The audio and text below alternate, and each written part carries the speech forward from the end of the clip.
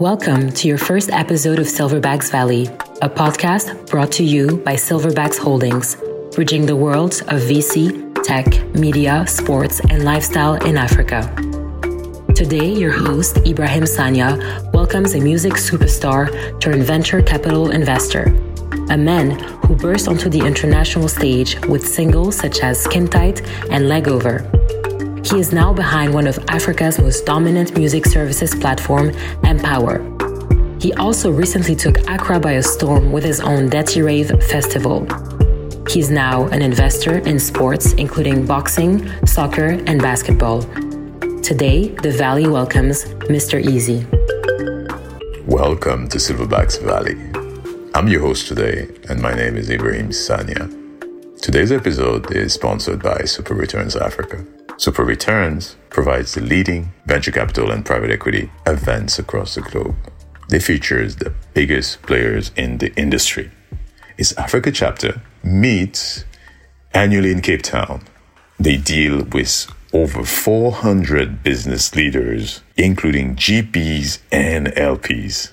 Together, they explore Africa's most crucial trends, challenges, and innovations.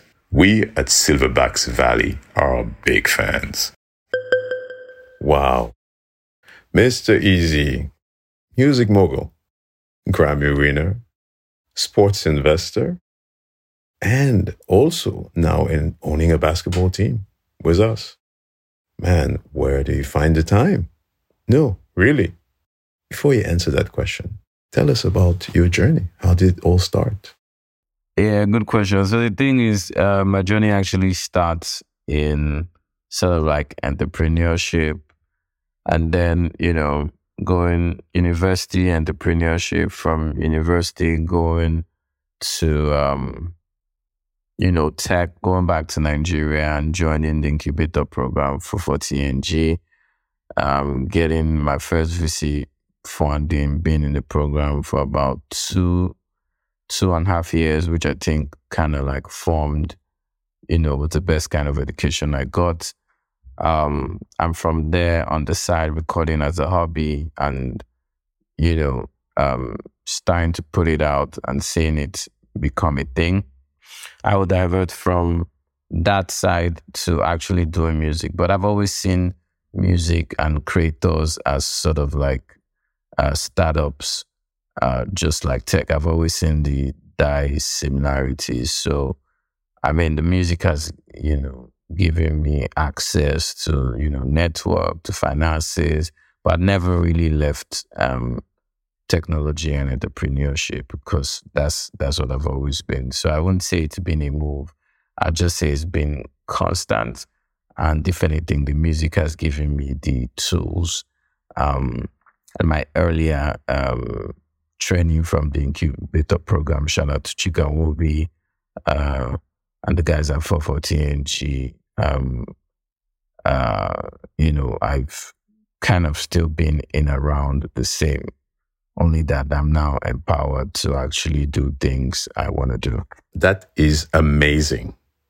I love how you link the music and the technology investments. I'm curious about your boxers. What is their story? What is their name? I'm in love in investing in talent. And, part of this whole entertainment industry also includes sports.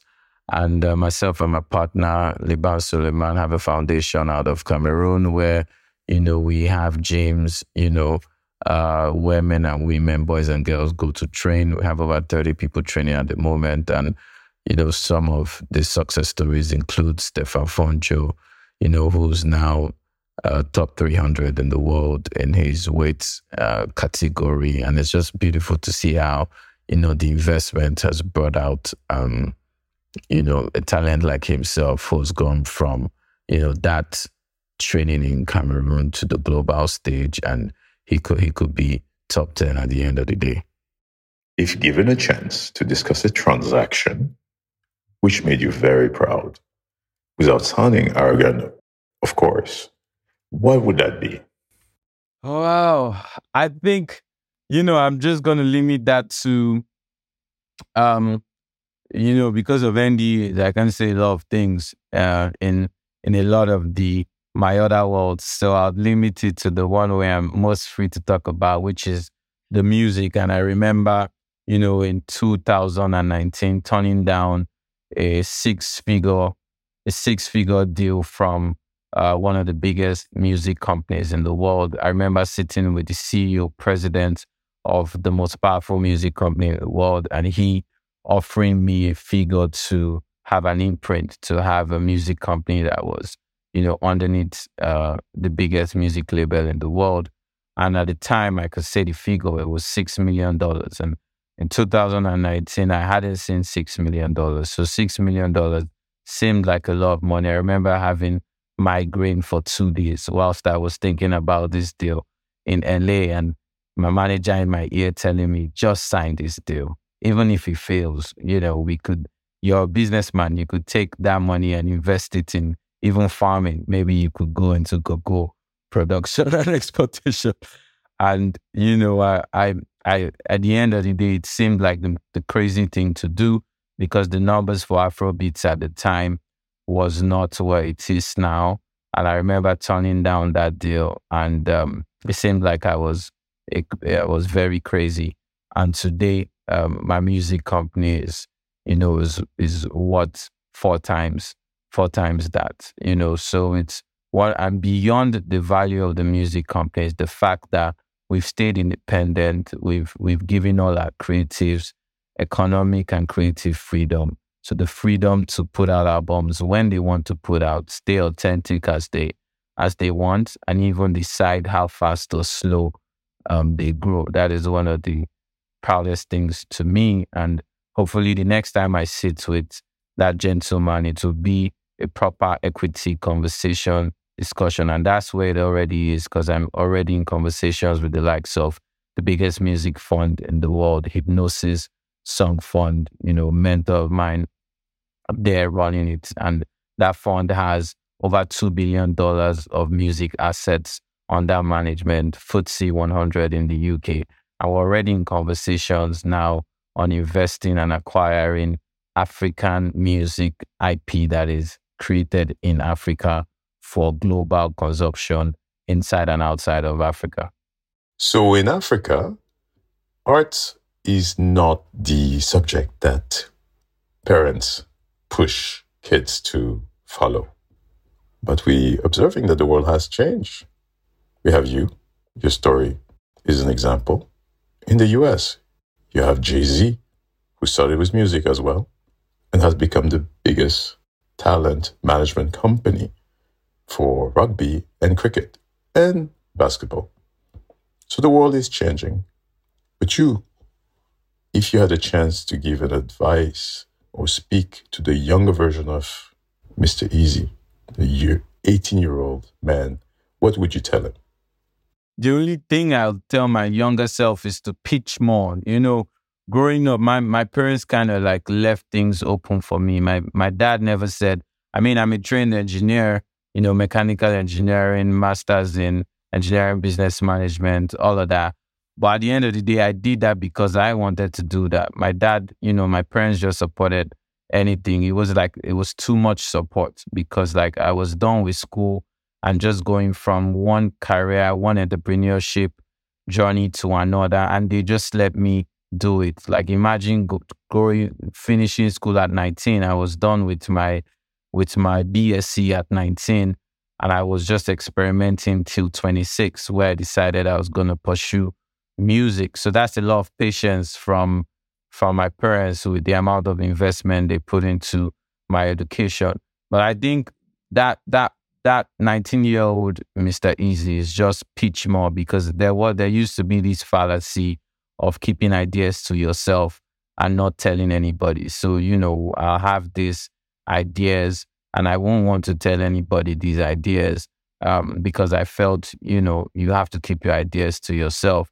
And, by later on, thankfully, not so long, by 23, I realized that, wait a minute, I was doing myself a disservice by keeping to myself. And the more I shared my ideas in proper spaces, you emphasis on proper spaces, and there's a lot of proper spaces, coming to this this program and meeting this kind of your people like yourselves and like-minded people, incubator programs is what really makes the difference. So it's just, sharing, getting into spaces where you can feel free to speak about your ideas and find collaborators or investors or facilitators. Because not everybody has to invest.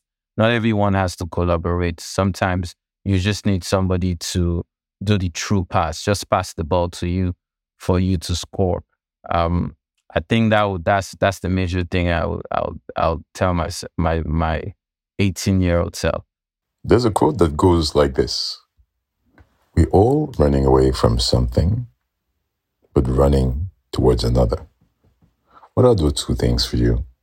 What drives me the most is creative freedom to be able to create what you want to create when you need to create, and economic freedom to be able to do what you want to do. It's I think the number one thing that motivates me is freedom in every sense, and I think that makes sense because I'm always running away from anything that's super structured, so be it, after graduating, getting my education, getting an internship in Schlumberger, I ran away from that because it seemed too structured for me. I keep on running away from that to express. I think that's the creative side in me that wants to be free, but we know that there's really no real freedom without some form of structure. So it's an irony. The famous Muslim poet called Rumi once said, "A candle never loses any of its light while lighting up another candle." You, my good brother, Eazi, you have just done that today. You leave us incredibly enlightened. On behalf of the Silverbacks Valley, the crew, the Capetown Tigers, the team, the audience listening to us today, I would like to say a big thank you. Thank you for listening to this episode of Silverbacks Valley. If you want to hear from people who are building dominant platforms from Africa to the rest of the world, you can follow Silverbacks Valley on TikTok, Twitter, Instagram, Spotify, Apple Podcast, YouTube, Anhami, and AudioMac. Tune in.